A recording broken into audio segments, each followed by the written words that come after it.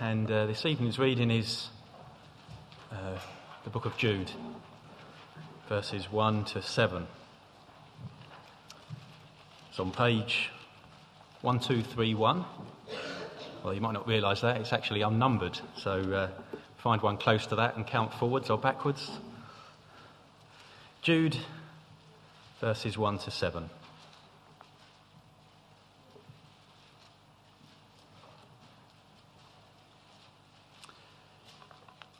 Jude, a servant of Jesus Christ and a brother of James, to those who have been called, who are loved by God the Father and kept by Jesus Christ. Mercy, peace, and love be yours in abundance. Dear friends, although I was very eager to write to you about the salvation we share, I felt I had to write and urge you to contend for the faith that was once for all entrusted to the saints. For certain men, whose condemnation was written about long ago, have secretly slipped in among you. They are godless men who change the grace of our God into a license for immorality and deny Jesus Christ, our only sovereign and Lord. Though you already know all this, I want to remind you that the Lord delivered his people out of Egypt, but later destroyed those who did not believe, and the angels who did not keep their positions of authority, but abandoned their own home. These he has kept in darkness, bound with everlasting chains for judgment on that great day. In a similar way, Sodom and Gomorrah and the surrounding towns gave themselves up to sexual immorality and perversion. They serve as an example of those who suffer the punishment of eternal fire. This is the word of the Lord. Shall we pray together as we consider this reading? Jude writes later on, "But you, dear friends, build yourselves up in your most holy faith and pray in the Holy Spirit." Heavenly Father, we ask that as we look at this letter together tonight and the next 2 weeks, you will build us up and that we will take what is heard and build ourselves up in our most holy faith. And we ask for the help of your Holy Spirit as we do that tonight and the next 2 weeks. We ask it in Jesus' precious name. Amen. One of the hardest things about practicing in medicine, which is what I used to do before this, is that when you meet a patient and you have to say to them something like, "I'm sorry, I've got bad news." This is a situation that you never want to be in. You would love to give good news, or you would love to just talk straight away about excellent and effective new treatments. But sometimes you have to give a hard diagnosis to a person or a family. You do it, though, because you value the truth. It's important to tell the truth. And you do it because you care for other people. You care for your patients. You want them to understand the gravity of the situation. And then you hope that treatment will be taken and will ultimately be effective. Sometimes in life, you have to do the hard thing that doesn't seem loving, but actually is the most loving thing you can do in that situation. Well, the letter of Jude is a little bit like this. He longs to talk about the good news of salvation, the gospel, but he has to address some hard things instead. He has to warn of some bad news because he's committed to the truth and because he loves others. And if we take on board the bad news that Jude has actually got and act appropriately, it's actually going to safeguard the good news of the gospel in the long run. He writes in verse 3, it's a key verse really for the whole letter. "Dear friends, although I was very eager to write to you about the salvation we share, I felt I had to write and urge you to contend for the faith. He wanted to write about the gospel, but he realized he needed to write to tell people to fight for the gospel. That's what this letter of Jude is all about. We're going to spend 3 weeks looking at it, but we need to realize now, and perhaps you're already a little bit familiar with it, and know that at first sight, it's not palatable. It's not palatable to 21st century people in our culture. It's also not how we're used to thinking of Christianity. We think of Christianity in terms of good news, God's grace, accepting others, seeking peace and unity. But Jude's letter contains some bad news. It warns of God's grace being distorted. And more shockingly, he says there are some people who are to be condemned. And that sometimes Christians need to fight about the content of our faith and sometimes be disunited with others who claim to be believers. The Christian faith is a religion of peace. We serve Jesus, the Prince of Peace. But the reality, Jude reminds us, is that there is a spiritual war inside the church. It's not of our choosing, but if we're to act faithfully, we have no option but to engage in the fight if we love the truth and if we love other people.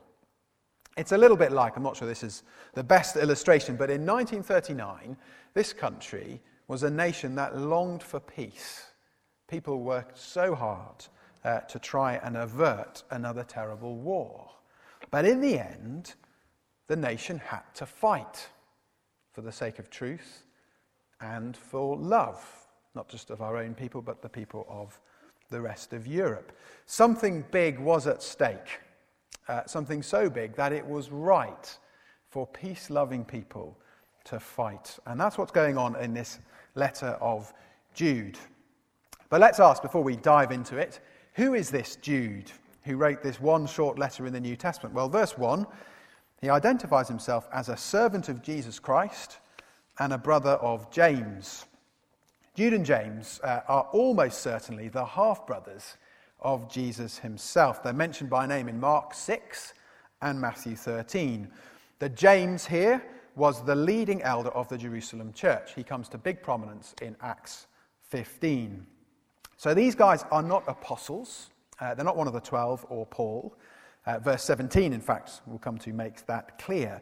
But they are the apostles' assistants in the early church. So this little letter comes from within the body of the apostles' teaching, and that's why it's in the New Testament. So there's Jude, half-brother of Jesus, and amazingly, and it would be great to talk about this a lot more, he's also now a servant of Jesus, his big brother. Well, who's he writing to? Look at verse 1. To those who have been called, who are loved by God the Father and kept by Jesus Christ, mercy, peace, and love be yours in abundance. It starts with this wonderfully positive description of what it means to be a Christian. Called, loved, and kept. Called in the past by God, loved in the present, and people who will be kept for the future, for eternal life. It's a wonderful description of Christian believers. Jude's hearers were probably Jewish believers. As we read through the letter, we'll see it's very Jewish in its nature. But their faith is the same faith of all Christians at all times. The specifics of their situation may not be exactly the same as ours, but I think we'll see the general principles are. So will we listen then to this Jude and what he's got to say? He would love to dwell on this wonderful gospel. He would love to continue in this positive way. And the great thing about this letter is it ends like that as well. It ends wonderfully positively. But in the middle, he has to deal with the terrible truth that there is a fight on. Verse 3 and 4, I think, actually are brilliant sort of summaries of the essence of the whole letter. Let me give you my summary for this talk. Jude is saying something like this: fight for the once-for-all gospel, because false teachers have sneaked in to destroy it. Fight for the once-for-all gospel, because false teachers have sneaked in to destroy it. So first we'll consider fight for the once-for-all gospel. I'll read verse 3 again. Dear friends, although I was very eager to write to you about the salvation we share, I felt I had to write and urge you to contend for the faith that was once for all entrusted to the saints. The word contend could be translated also as wrestle. He's telling them there is a hard struggle going on. It's going to be hard to defend the truth of the gospel. He describes the gospel here as the faith once for all entrusted to the saints. This is packed with meaning. The faith here is referring to the body of Christian belief, and it's the faith that has been delivered once for all. Important little words, once for all. The original good news taught by Jesus, which he trained his apostles to tell others, this good news was a complete good news package that was delivered once for all of God's people, the saints. You see, Jesus taught that humankind is facing a great problem. We're cut off from God because of our rebellion against him. We're out of relationship with him by nature. And so we're facing not just alienation from him now, but separation from him forever in hell. But God has wonderfully provided a solution to the problem. And he's announced it in the good news of Jesus' death and resurrection.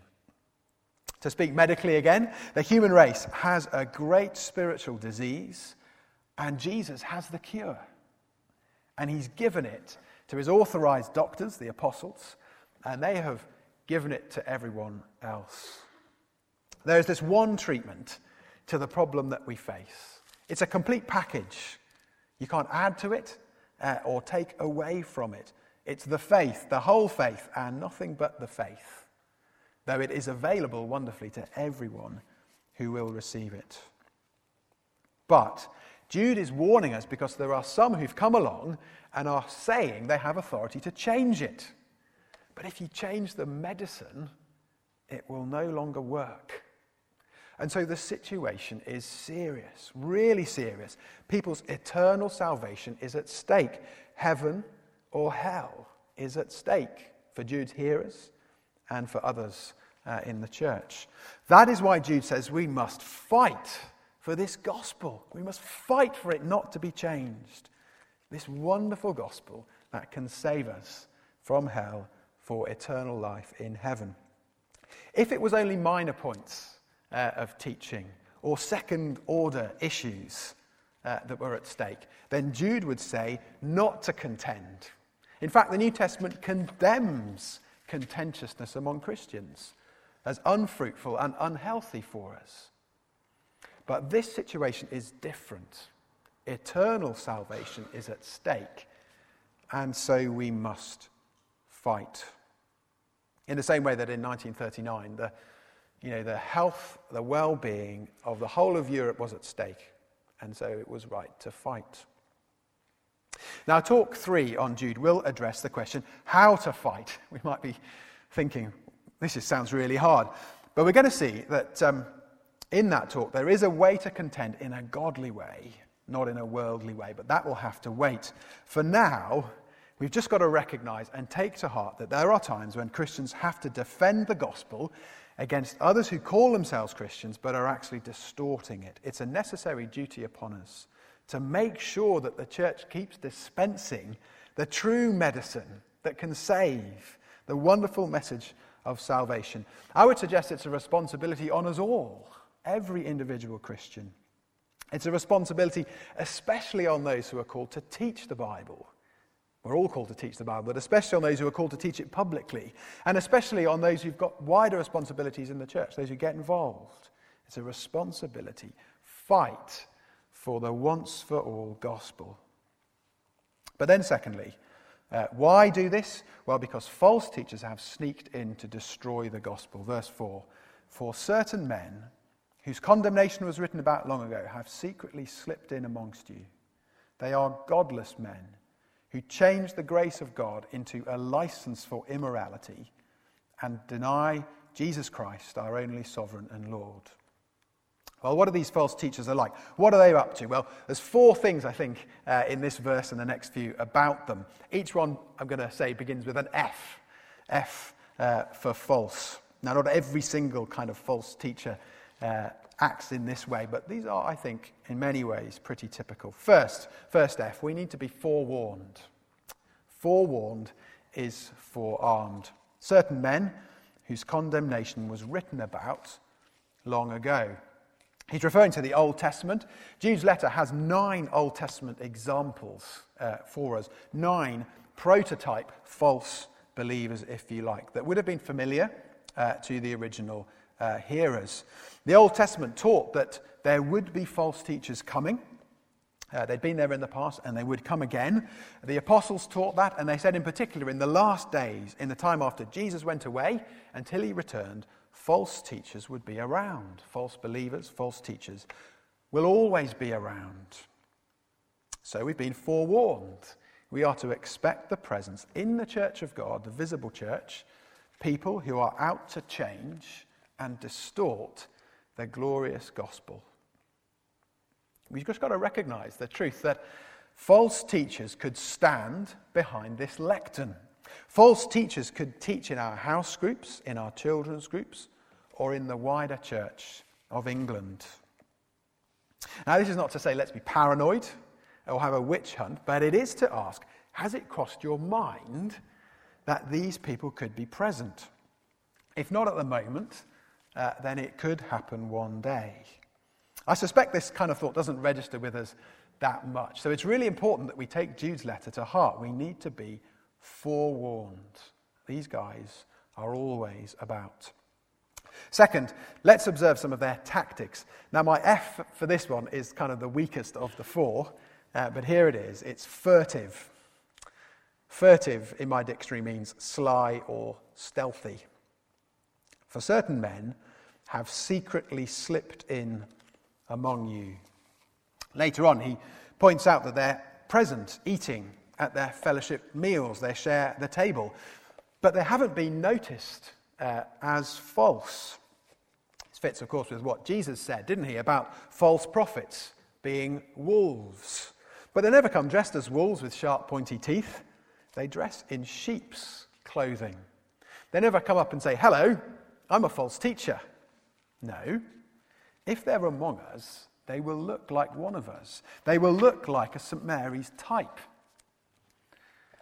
In wider Church of England circles, which I have the joy of mixing in, I know that there are people who are out to change the gospel. I've heard such teaching.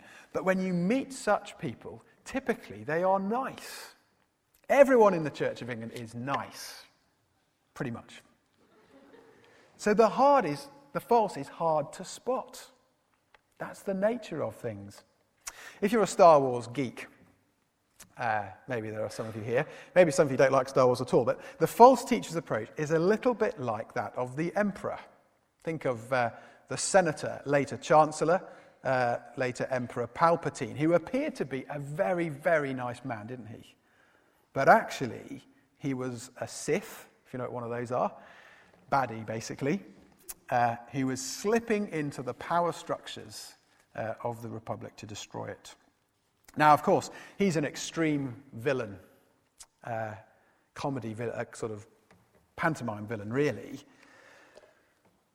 False teachers are not necessarily that extreme. They may not fully realize that they are doing what they are doing. They may be self-deceived, but they do slip in, sneak in, and are furtive. That is the tactic. That's the way of things.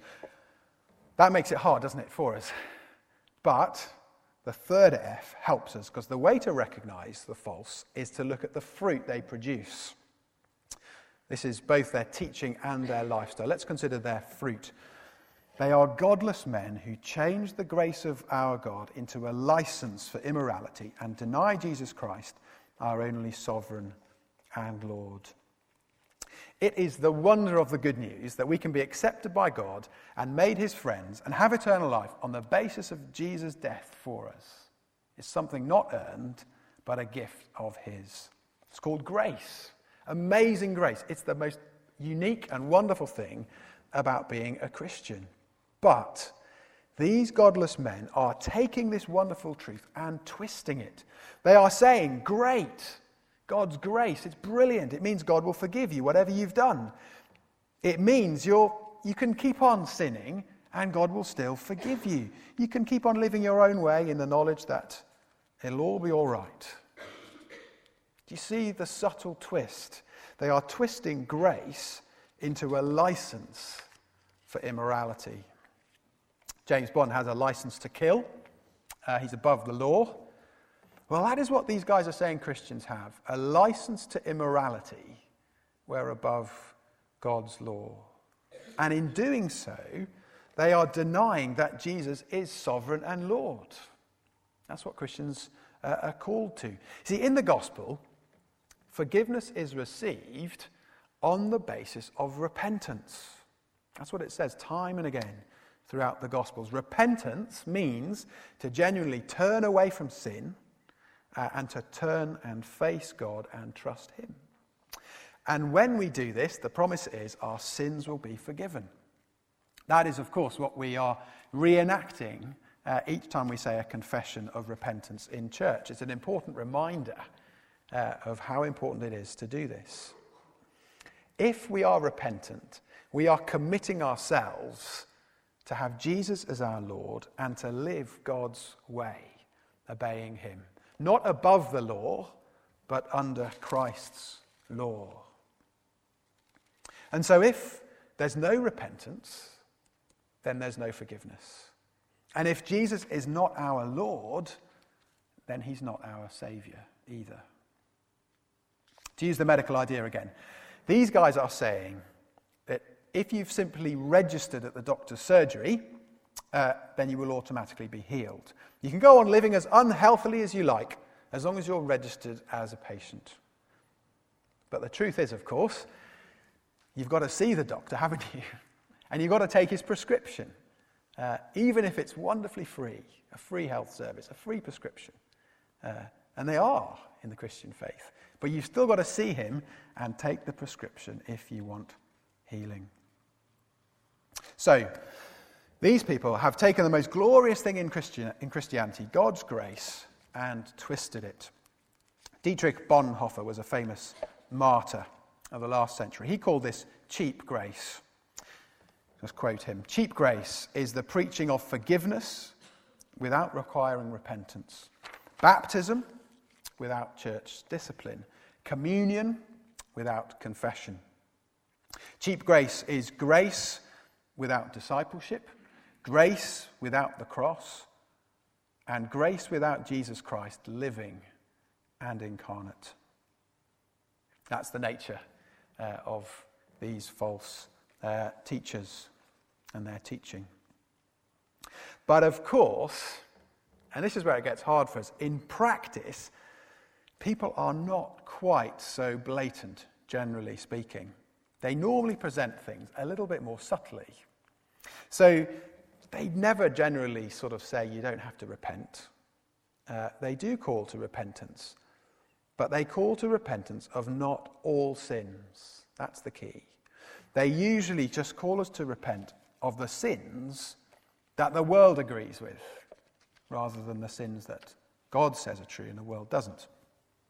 So, for example, it's very easy for a church leader today to call us to repent of racism or colonialism or things like that, because everyone agrees pretty much that these are wrong.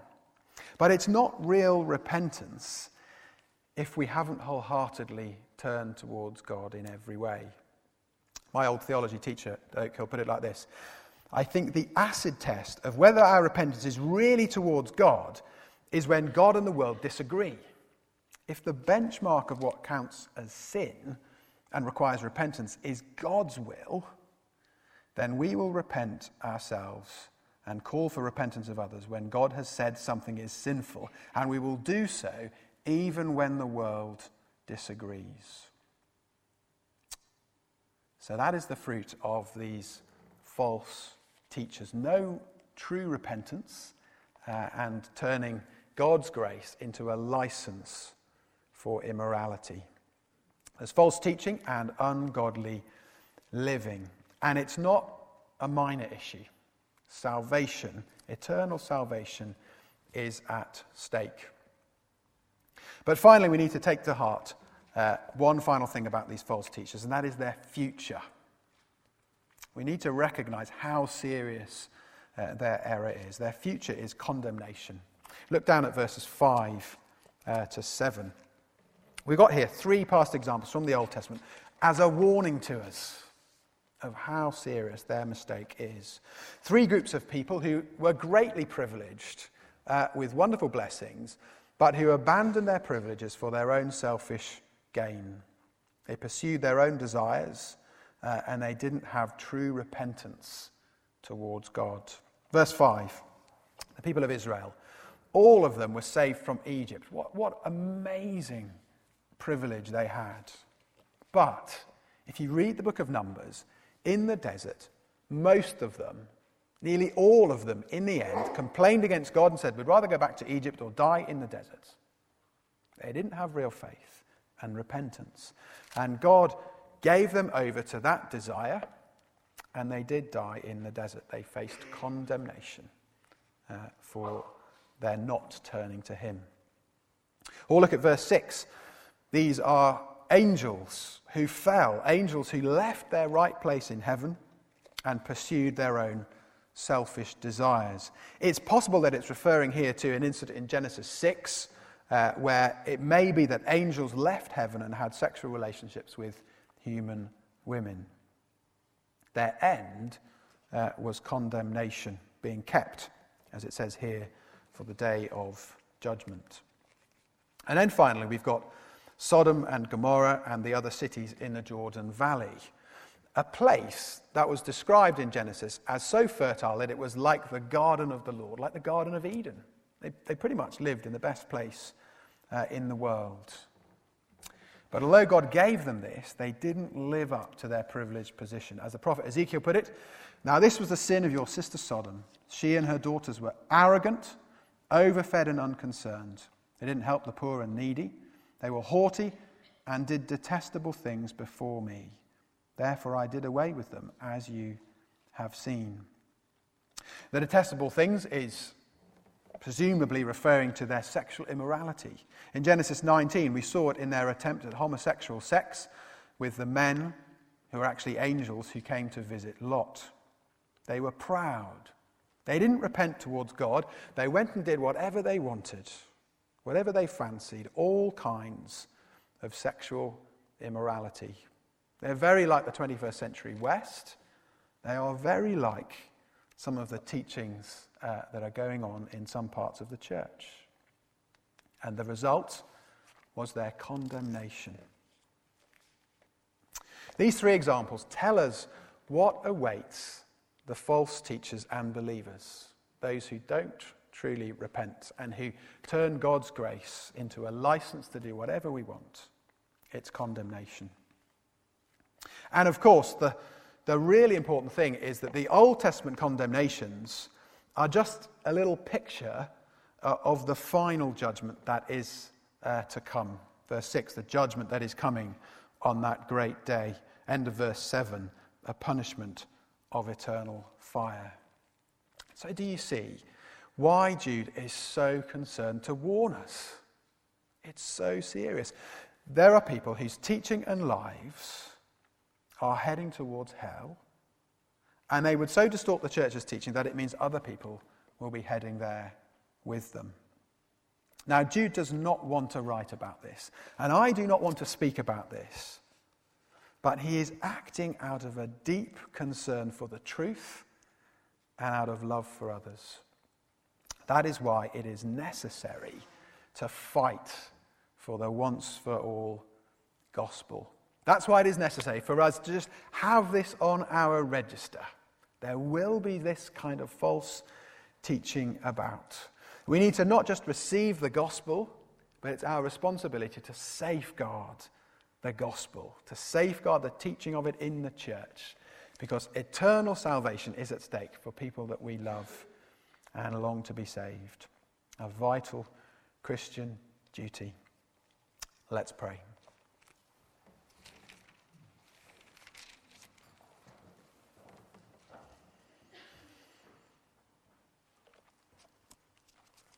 Father, thank you so much that your people, we are described as called, loved, and kept. We praise you for your wonderful grace to us, that we have this wonderful salvation.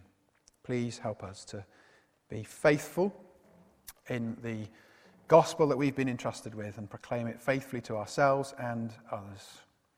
And help us to contend for it where it is being distorted. Help us to do that in the way that Jude will tell us to do it. And as he finishes, to him who is able to keep you from falling and to present you before his glorious presence without fault and with great joy, to the only God our Saviour be glory, majesty, power and authority through Jesus Christ our Lord, before all ages, now and forevermore. Amen.